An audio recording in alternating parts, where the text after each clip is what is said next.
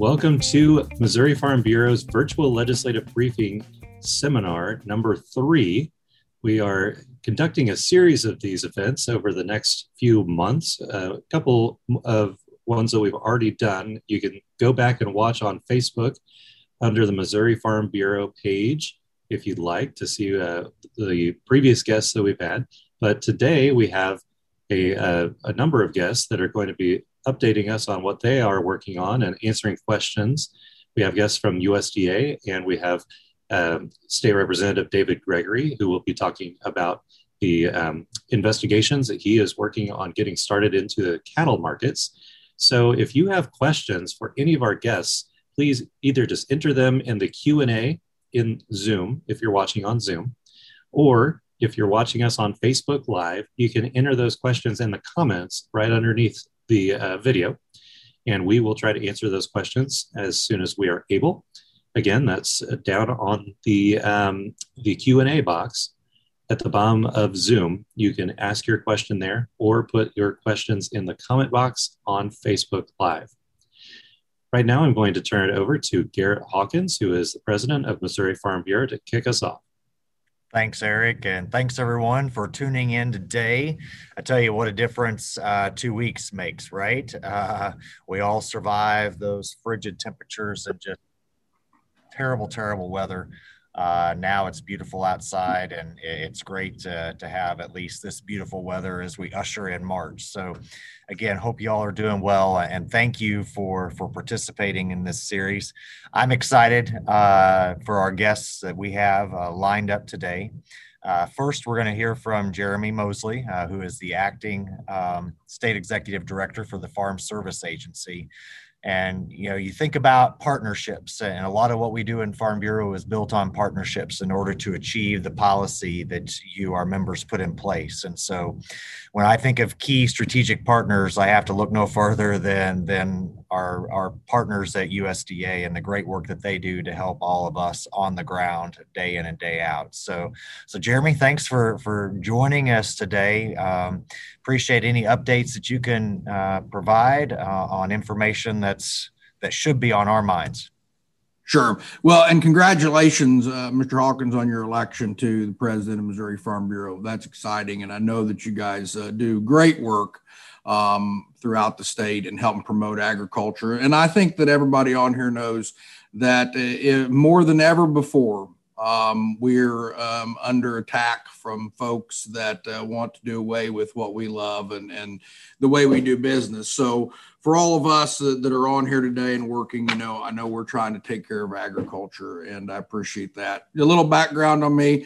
So I'm originally from Sullivan County, Missouri. Grew up there on a traditional corn and soybean farm and a cattle operation. My wife and I and my folks still have one. And then we also have a contract feeding operation with Smithfield as well. And I've been with you at FSA for a little over 20 years. Was the county executive director in Sullivan and Putnam County for 12 years, and then came on as district director for North Central Missouri. And then since August, have been serving as the acting state executive director. So I appreciate the opportunity to be here. Just a little bit about our offices. And Scott may talk a little bit about this. You'll start to see a change at the USDA Service Center effective Monday. The new administration is trying to work through the COVID portion of this deal.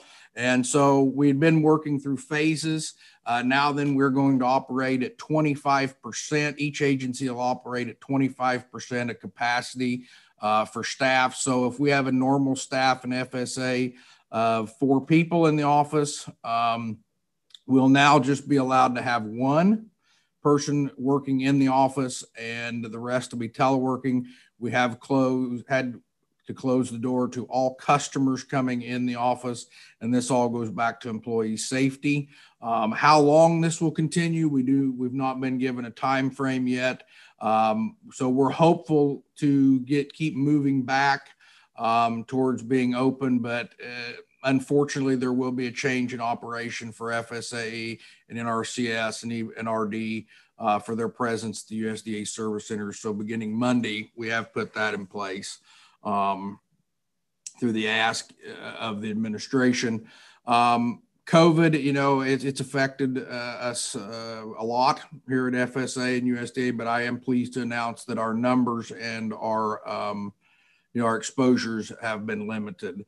So we always encourage our producers, to do online services through the farmers.gov, reach out to our service centers by phone, email. We will do the best we can to serve folks in the limited capacity that we've been put in. Of course, we talked a little bit about CFAP additional. We are still accepting sign up on it. And the deadline is just a few weeks out. Well, no, excuse me. I guess that it has surpassed. But we don't know what our payment rates are going to be at. The administration is taking a look at that, giving the new secretary an opportunity to evaluate that and how the payments. And that was just an additional that was going to take into consideration some contract producers and stuff that come through the 1 and 2 off of CFAP 1 and 2. Of course, we continue ARC PLC sign up that goes through March 15th, where folks are able to make the election, whether they're going to go ARC County, ARC IC, PLC, and it just is based upon the crop elections and what producers feel is the best for their marketing year. And how that they are going to come about it. As of the 22nd of February was the last numbers I had. We'd signed up 1,181,000 contracts. That's about 67% of enrollment. I haven't seen the numbers for this week, but I know that our offices are reaching out to producers, calling, sending emails, trying to get those folks in to sign up. CRP program, we've extended the deadline. There has not been a deadline set yet for our general CRP sign up. The secretary extended that out with no set deadline. And what they're trying to take a look at is, CRP numbers have been on the decline over the past few years, and they're trying to see how they can get more interest back in CRP. We all know that the rental rates have taken a fall a little bit, and I think some of that is based upon how we collect the rental data. It's going to be hard to get a lot of people to be excited about signing up CRP whenever we're going to pay $100 an acre and the neighbor will pay $185 to cash rent it to put a crop in. So I think that is some of the things that we're looking at. Something that I hope that they look at in that is the seeding rates that go along with it, and that we try to get back to seeding some grass stands that are beneficial to agriculture through managed haying and grazing aspects like that. So I'm interested to see what comes from that and what the deadline will be, and see if we can't get some rental rates up and maybe get a little more excitement into the CRP program and get more interest back. Quality loss, we still have that going on under the WHIP Plus program, and we're working through that. That's an exhaustive process, but it has yielded a lot of money to producers. So we continue to work on that where we had quality. I know that the cotton, we are getting a lot of interest in the cotton from cotton country down in the southeast Missouri, and I spoke to Rod, who's the program specialist on that. So we're trying to work through stuff like that. And just any other things that come along. Of course, we went through this extreme cold spell. We have a LIP program, a livestock indemnity program. So we had some training yesterday with our offices on that to try to work and help folks who had losses. I mean, I know that there was hundreds of babies that was lost during that 2-week period of time. And so we're encouraging producers, our offices, try to get in touch with producers, let them know that we have set that is a cold weather event and that we can pay on those. I have asked that the offices be very producer friendly and work with these folks to just take the records and try to pay these folks for their losses, because we know that these folks struggled. I've got friends that are producers, and a young man coming to Sale Barn, he's a little younger and just getting started, and started Kevin about the 8th of February. and he hadn't been to bed for 4 days trying to save these calves. And I know he lost 9 in one day. So, my heart goes out to them, and that's what FSA is here to do, is try to help take care of these folks. And we're going to work hard to do it. Even in the limited capacity we have in the offices, we'll be working overtime to work with these folks. I want to mention a little bit about hiring, because I know that some of your folks have seen, in some areas, we've had a lot of retirements and lost a lot of our farm loan staff to other agencies, especially in the Kansas City area. So we're working on a direct hire program as well, which allows us to expedite the hiring. And I think I've got like 10 positions on the farm loan staff that we're trying to hire, direct hire. We've made a couple of new direct hire farm loan managers in portion of the state, putting on 3 new farm loan officer trainees. And so I'm excited about that. And farm loan is such a huge part of what we do here at FSA. Something that gets talked about is we're the lender of last resort. I guess that you could look at that, but I also sometimes like to say, we're the lender of first opportunity, because we have the ability to loan to the younger generation to try to get them started in some operations, which we all know with land prices and stuff that it's tough to get started on their own. So last year we set a new record in Missouri. We loaned for more money, the most money we'd loaned since 1985.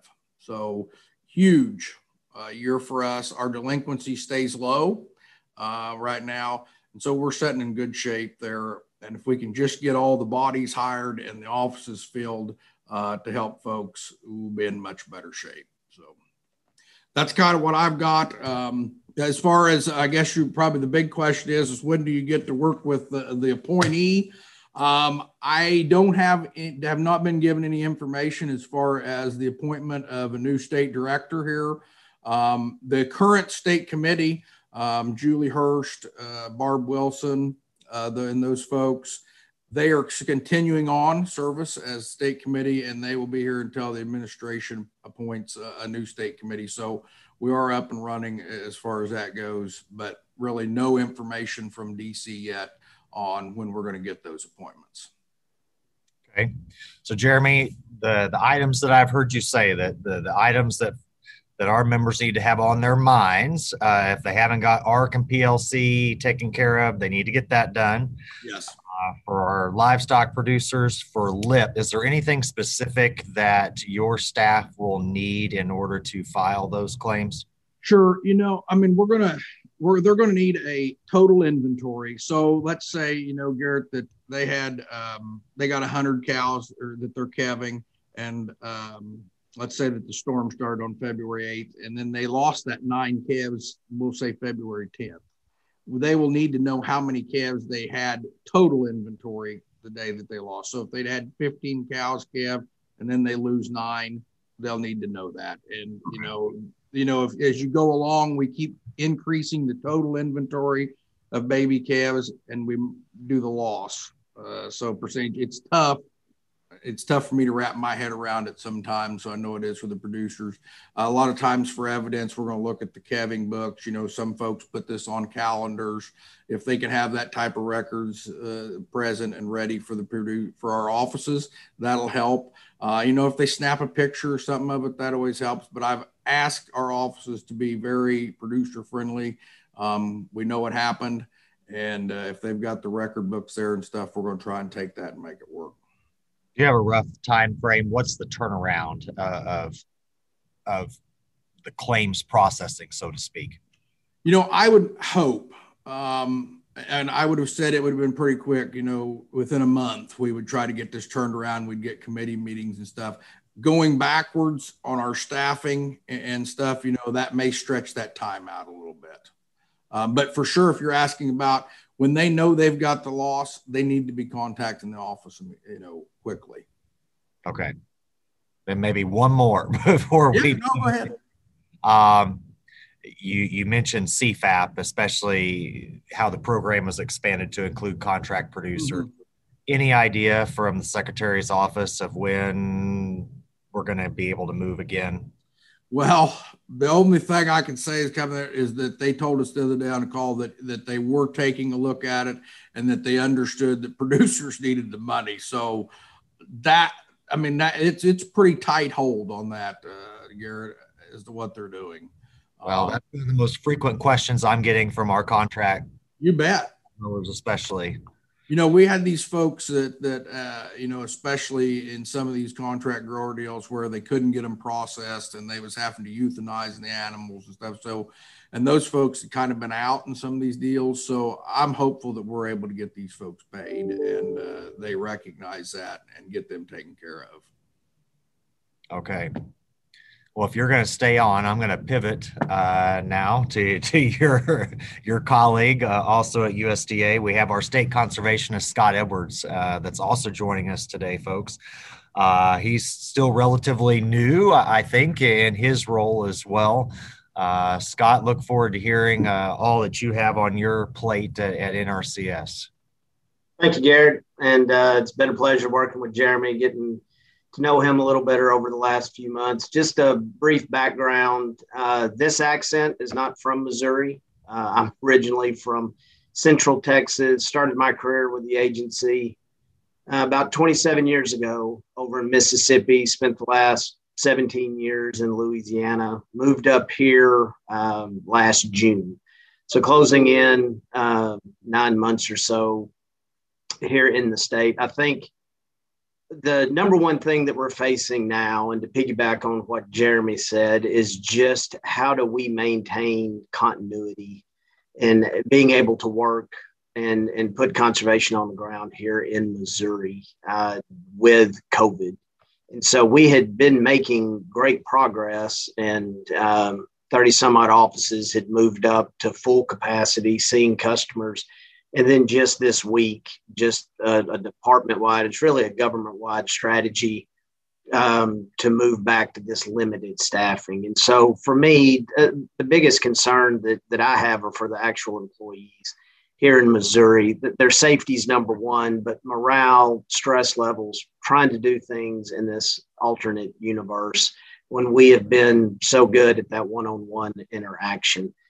For us and with the state cost share program, our soil and water conservation districts, all of our partner groups and employees that we have working in our field offices, it's impacting them because we're still under that same 25% cap. So over the next few weeks, scheduling, trying to get people time in there, working just across the landscape is going to be difficult. We're midway through our fiscal year, so most of the classic signups have already taken place. And so our offices are actively working on the roster of applications that we have across our major programs. One thing to note, and always try to mention this, we can accept an application at any time. We don't close it. We have batching periods. And so every application received up at that point is processed in that same pool. So urge you that maybe if you have missed a deadline for an application, you can still come in, make that application, we'll take it, and it'll be ready for that next batching period, and we can go through and process. One active sign up that we do have right now that's going to be going the entire month of March is for our Conservation Stewardship Program, CSP. It's for those renewal contracts. So these are any CSP contracts that were entered in 2017. So whether it was your very first time getting a CSP contract at 17, you're eligible to come back in and apply for renewal. Renewals in this newest farm bill are competitive. So in the past, if you had that first 5-year contract, you were able to just go right into a non-competitive renewal process. So now that it's all competitive, they have opened up. So even if you had an original contract, 2012, 2013, you renewed that in 2017. So this year will end your 10 years in the Conservation Stewardship Program. You can still come in and sign up for this renewal. So that is a change for this year. So there'll be multiple opportunities. There are producers that are out there that have been in these long-term CSP contracts will be able to come in and compete with the same group that's just coming out of their first 5 years. That closing date is going to be March 31st. And so that is an active sign up that we have. I know with the administration and the transition that we have, there's two new things that we're going to tackle this year. The first that I'll just mention is climate smart conservation. And so this administration is going to be pushing us to consider those more holistic system type approaches under the umbrella of the climate smart conservation. And so one thing that I have heard, and this is something that we embrace at NRCS, and especially here in Missouri in the long history of conservation, is listening to our producers, our growers, our landowners, our conservation partners to make sure that we're putting the very best and offering the very best programs and solutions for our producers. We've been given assurances that anything that we do down the carbon markets, nutrient trading, anything that even from soil health expanded in the climate smart conservation, is that we are going to be able to customize and do what is best for the landscape here in Missouri. So over the next 6 months, there's going to be plenty of opportunity to engage and listen, for us to listen, to understand how we can best deliver those options. So that's in the category of more to come through the rest of this Farm Bill. One thing that was in that 2018 Farm Bill is the environmental quality incentive switch that we made, and where it's almost kind of like taking the best of the EQIP program and the CSP program. So it's these conservation incentive contracts. We will deliver that this year in Missouri. There will be a forthcoming sign up because we have already, since we're halfway through the year, it couldn't fit in anything that we were doing. So there will be a special opportunity. The difference in these incentives, it does not have to be whole farm conservation like we do with the conservation stewardship program, but it can lean in that direction. And the contract length can be anywhere from 5 to 10 years. So this will be a perfect example for producers who are trying to make a systems change move, and you need a longer return and a time frame to implement those systems. So whether it's trying to go in and do a entirely new grazing system, there'll be an opportunity to tie into those long-term contracts. Instead of it being the brick and mortar type work that we do with EQIP, you can go and pick certain parts of the farm to start working on these longer term contracts, and we can go into more of an incentive-based option. And so it'll be housed under EQIP, but it's going to start to function. It's kind of a merging of these two programs, if you will. So that'll be something that's coming out. It'll be offered statewide. This first attempt, we're putting about $1.5 million into those incentive contracts, get them up and running and moving. And then next year, we'll be able to build on top of that, as you know, for the remaining years of this Farm Bill. And so with that, that's it's kind of the general overview update that I have. So I don't know, Garrett, if you have any questions or anything you need to expand on. Well, Scott, I do want to, as you talk about the administration change, is there anything that's on hold or kind of frozen at this point that our folks should be aware of? No, you know, for typically when you have those changes, you do have that kind of immediate pause. The only thing, and it's big, but it's just kind of this going back to basics with our number of staffing and kind of holding the line on the COVID front. Everything else, we've been able to continue. We are the leadership team here in Columbia. We've been able to fill those key vacancies and move forward. We're getting key help in the fields. So that classic kind of hiring freeze that typically happens for 3 or 4 months, we have not experienced that. We've been able to continue moving forward. So everything is still a go. That's part of the stress. We have every deadline, every program to deliver, but not being able to get our people, you know what I'm saying, back in the office to have that interaction. But the workforce has done a tremendous job of embracing this new work environment that we have. So there's been a lot of innovation, still trying to deliver that same level of conservation. So I'd say, for our members that are tuning in and will watch later, one of the important takeaways is obviously that they can begin working on a contract at any time or a proposal. So they need to be in communication with their local USDA team, right? So that may be that a lot of folks don't realize, that they see a sign up period, but take a step back, you can actually have these conversations prior to. So that's important to know. And I'd say, keeping the ag community engaged as you embark on this climate smart conservation, what it looks like. It's going to be an interesting conversation for all of us involved in production agriculture, right? And part of the conversation, I think, Scott, comes from the standpoint of, can we get those outside of production agriculture to at least be to the point of recognizing the contributions that agriculture is already making every day on our farms, right. That make a positive impact. And it seems like that message gets lost in something that I personally want to try to do a better job on, especially is talking about all the positive things that are already happening every day on our farms and ranches.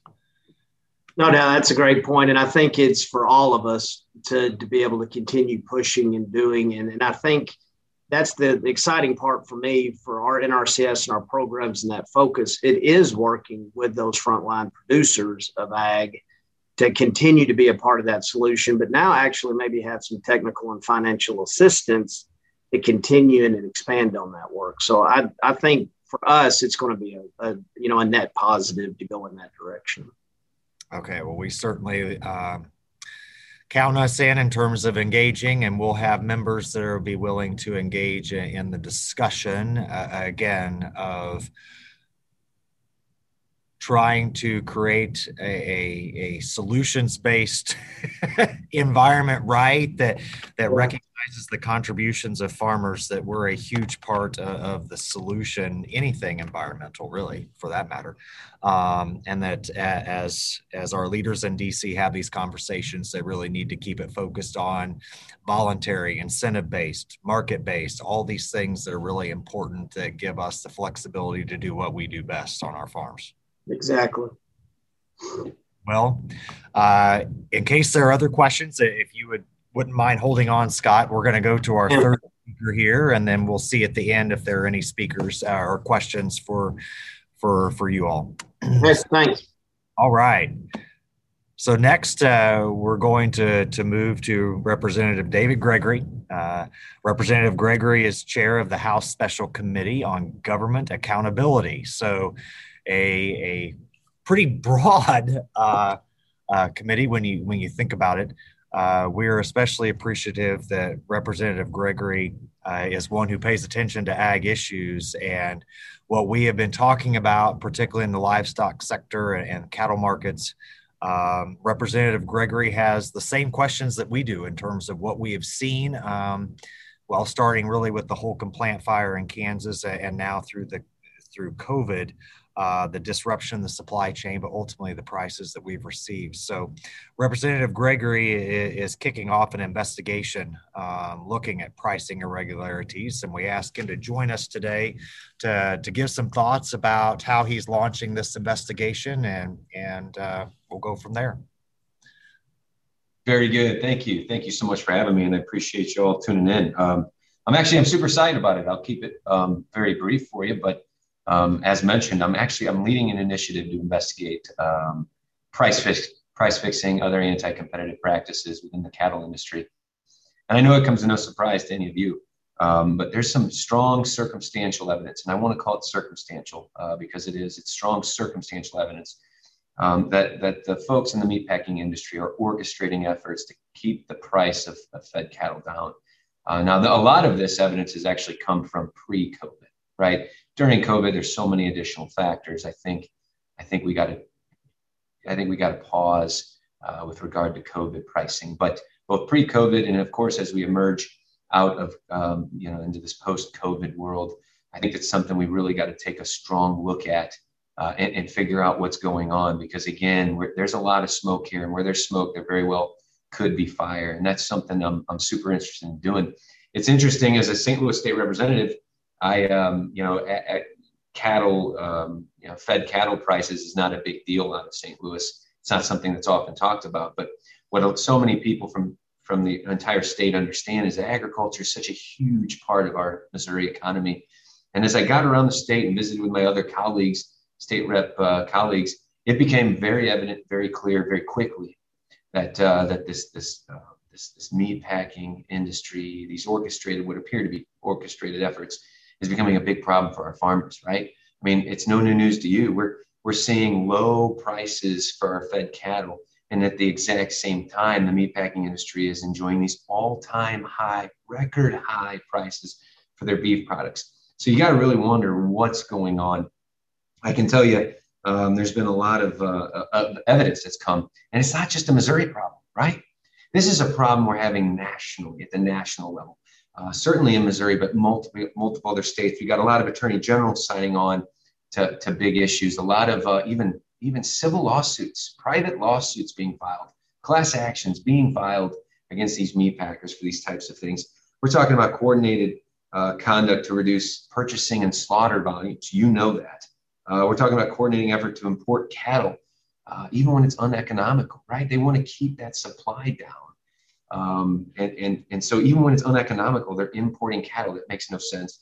We're talking about evidence of coordination efforts to close other meat packing plants all at the same time and manipulate the market as well. So a lot of strong evidence out there, a lot of affidavits, testimony, documentation, people who have been in the meat packing plants and or executive level meat packers that are coming out and blowing the whistle. These are things that I'm super excited about to dive into, not only to investigate these, like I said, these pre-COVID issues, but as we emerge post-COVID, I really want to hold their feet to the fire. I really want our farmers knowing that we're here for them. We're going to get to the bottom of it.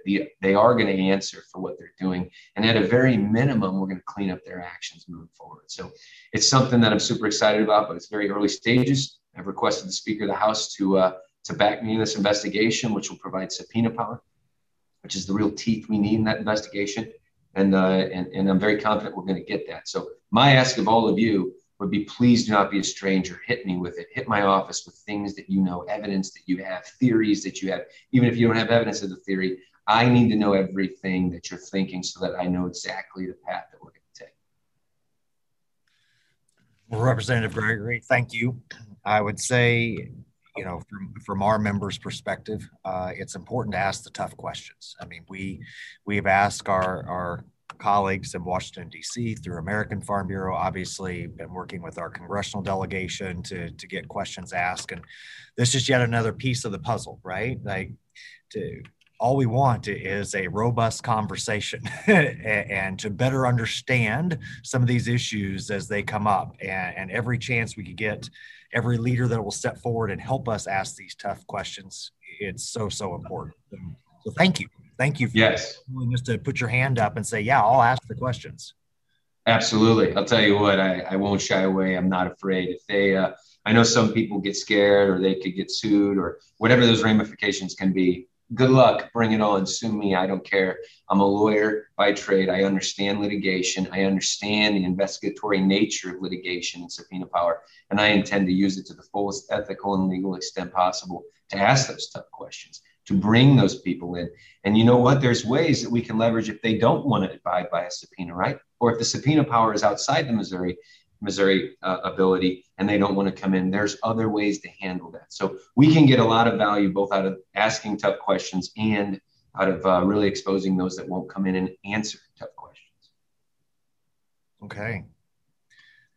Well, at this point, while I wait to see if there are any questions, BJ Tanksley, our state lobbyist, whom you know, Representative Gregory, I'll call on BJ. BJ, anything else on this topic or any other state legislative updates you want to give here? Yeah, sorry. Yeah, it's been a busy week.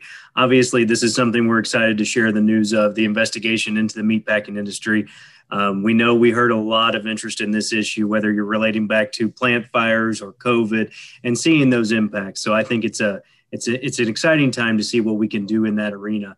It's been another busy week in the state legislature. Thank you, Representative Gregory, for coming on with us after a busy week. It has been a busy week. where we've been talking about a lot of things that are good for agriculture. We spent a lot of time this week talking about the Department of Agriculture's programs, talking about the MASBA tax credit programs and helping to extend those into the future. And another issue we've been talking about is the private pesticide applicator training program this week, to making sure that that's in line with federal guidelines and allowing that to continue to serve agriculture into the future. So that's a few of the things. And then otherwise, we've seen bills moving forward relating to feral hogs and increasing the penalties for moving feral hogs from one place to another. We know this has been on the minds of our members, especially from those hog impacted counties, of making sure with the eradication efforts that are going on that we don't have someone coming behind them and reintroducing feral hogs to places where we've had those eradication efforts. So a lot of exciting stuff. We've seen movement related to biofuels, also some bills related to ethanol and biofuels, as well as eminent domain power moving over to the Senate. We appreciate the House taking up and passing that bill recently, and excited to see movement on the Senate on that. Those are some major issues that we're spending a lot of time talking about, and we've had another busy week on all of those. So thank you, Representative Gregory, really appreciate it. And that's just a brief bit of what we've been working on in the Capitol. Representative Gregory, we've had a question come in just asking about the time frame for your investigation. What are your thoughts? Yeah, that's a great question. So I'm not sure the exact answer. What my guess would be is that it's going to be a couple weeks before I'm able to put together the detailed framework of what that investigation looks like, right? It's a lot like probable cause. You don't want to just launch a fishing expedition to look for dirt anywhere you can find it, right? We got to have a pretty specific, if you will, purpose behind the investigation. That should take between 1 and 2 weeks. I'm going to present that to the Speaker of the House because, of course, I want his support. Right? To just launch an investigation and ask people to come in and speak and or answer tough questions is hard. It's hard to make them do it. But with the Speaker's subpoena power and a strong strategy, I think that we can force them either by law or other means to come in and answer those tough questions. So my guess is 1 to 2 weeks before the presentation of that specific framework, at which point I'm very confident the Speaker is going to get behind us. And then it'd probably take another week or two to begin that. So we're probably at least a month out. But in the meantime, what's so critical to me, and I want to repeat again, BJ, I know you'll back me up on this, but it's that law of the crowds that you folks who are in it, you live it every day, you understand it better than anybody understands it. I need you. I need your help. My committee needs your help. Even these ag experts, you all know as much as anybody. So my ask of you in the next 3 to 4 weeks is get me as much information as you can. Even if you think there's no evidence to back it up, I can make that decision. I can compile it with all the other information I have. It's going to be confidential. I will not release your name if you don't want to be released. We can redact any information you want. It can be as confidential or as public as you want.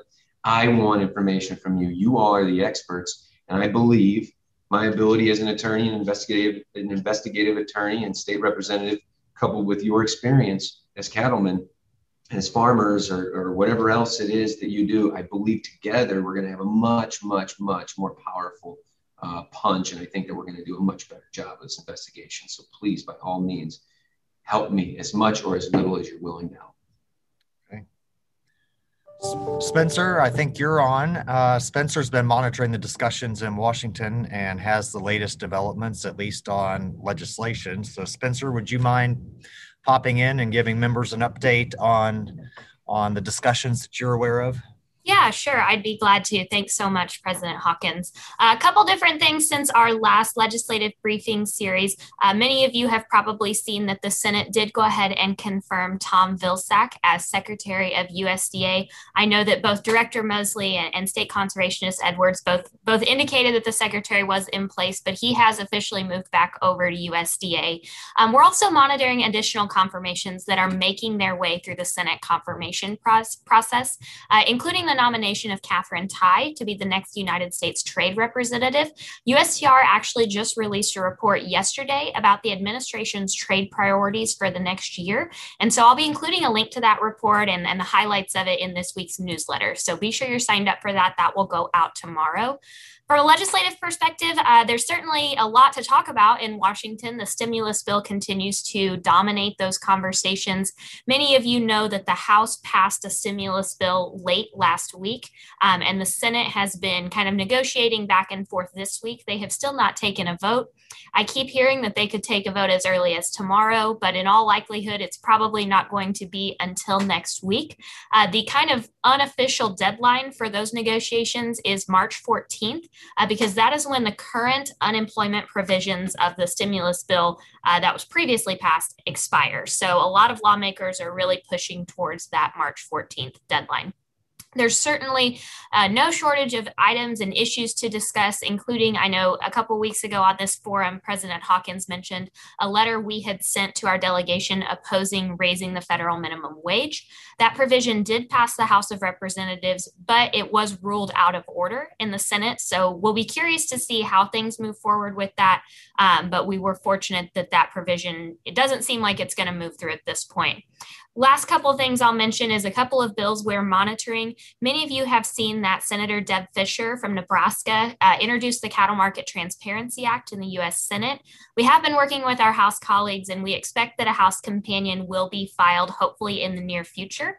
We're also working really closely with Congressman Smith's office. I know they have carried our estate tax repeal bill in the past, and we're hopeful to see introduction of that bill over the next few days as well. So those are big priority issues for Farm Bureau. Happy to take any questions, but that's a very quick, as BJ said, a very, very quick update on what's going on in Washington. Okay, thanks, Spencer.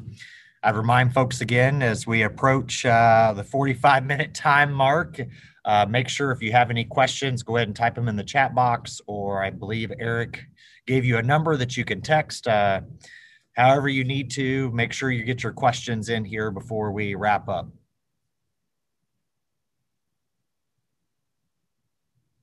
I think Spencer and BJ did a good job of covering the issues that are out there. Yeah, I mean, BJ, what we're approaching the midpoint of session, right? Later this month. Yeah, we've got 1 week before spring break. That's kind of the unofficial halfway point. And as always, with 1 week before spring break, the Capitol activity is picking up and expecting a lot of longer nights. This last week, we had a couple long nights in the Senate, and I expect that to continue as everybody starts to feel the pressure of wanting to see their priorities getting there. There's been a lot of movement. There's also been some disruptions here early in session. But I expect as things kind of normalize that we see a heavy week of activity leading into the spring break, and then obviously that final push through April and the first weeks of May. So it has been a busy time. Excited to see things moving along and getting active in the Capitol. It's been a fun week. Okay, let me check one more time. So we've got a question, given the new administration in DC, can we expect to see free trade become an explicit priority? I think that is a really, really good question. Clearly, the previous administration had a different approach to trade. We saw a movement away from the multilateral trade agreement approach to more of a bilateral trade approach. Again, I think all signs point to that this administration will work hard on trade too.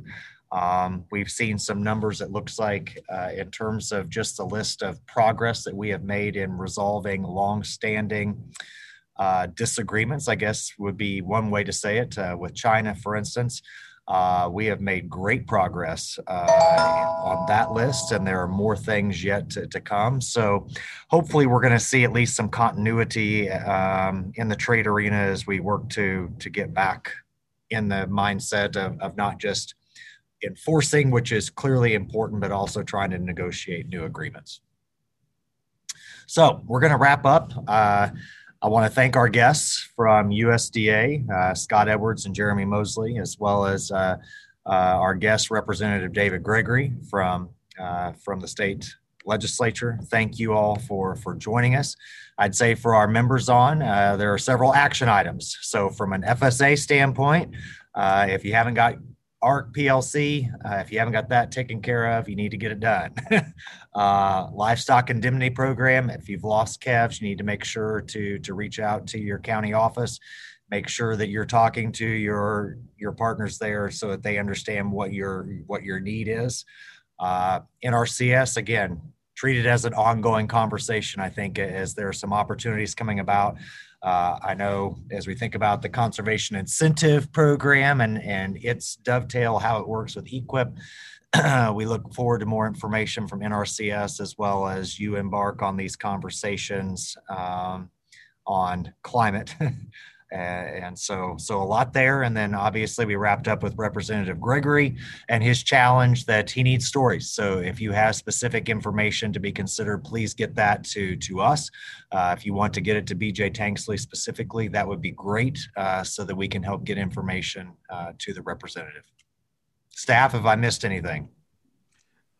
Garrett, this is Jeremy real quick. I misstated one thing in my deal, and I don't want producers to be pushed away because of this.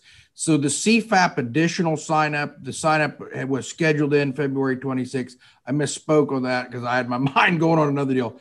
It is continuing. So the sign up is continuing for the contract producers, pullets, turf grass, the additional stuff. So if producers have not signed up and they fall into those things, they still can sign up. And I apologize that I misspoke on that. It was the 26th was the deadline, but it does continue now. The deadline has been waived. Well, hey, you've caught it and you've given folks hope that. Yeah. Well, that's all we can do. And then likewise, continue to press to your colleagues in Washington that producers are anxious for that freeze to be lifted and those funds roll out. Everybody, thank you very much for tuning in. We appreciate you and look forward to seeing everybody again in a couple of weeks for our next installment. Have a good one. Thank you for having me. Yes, thank you for having us very much.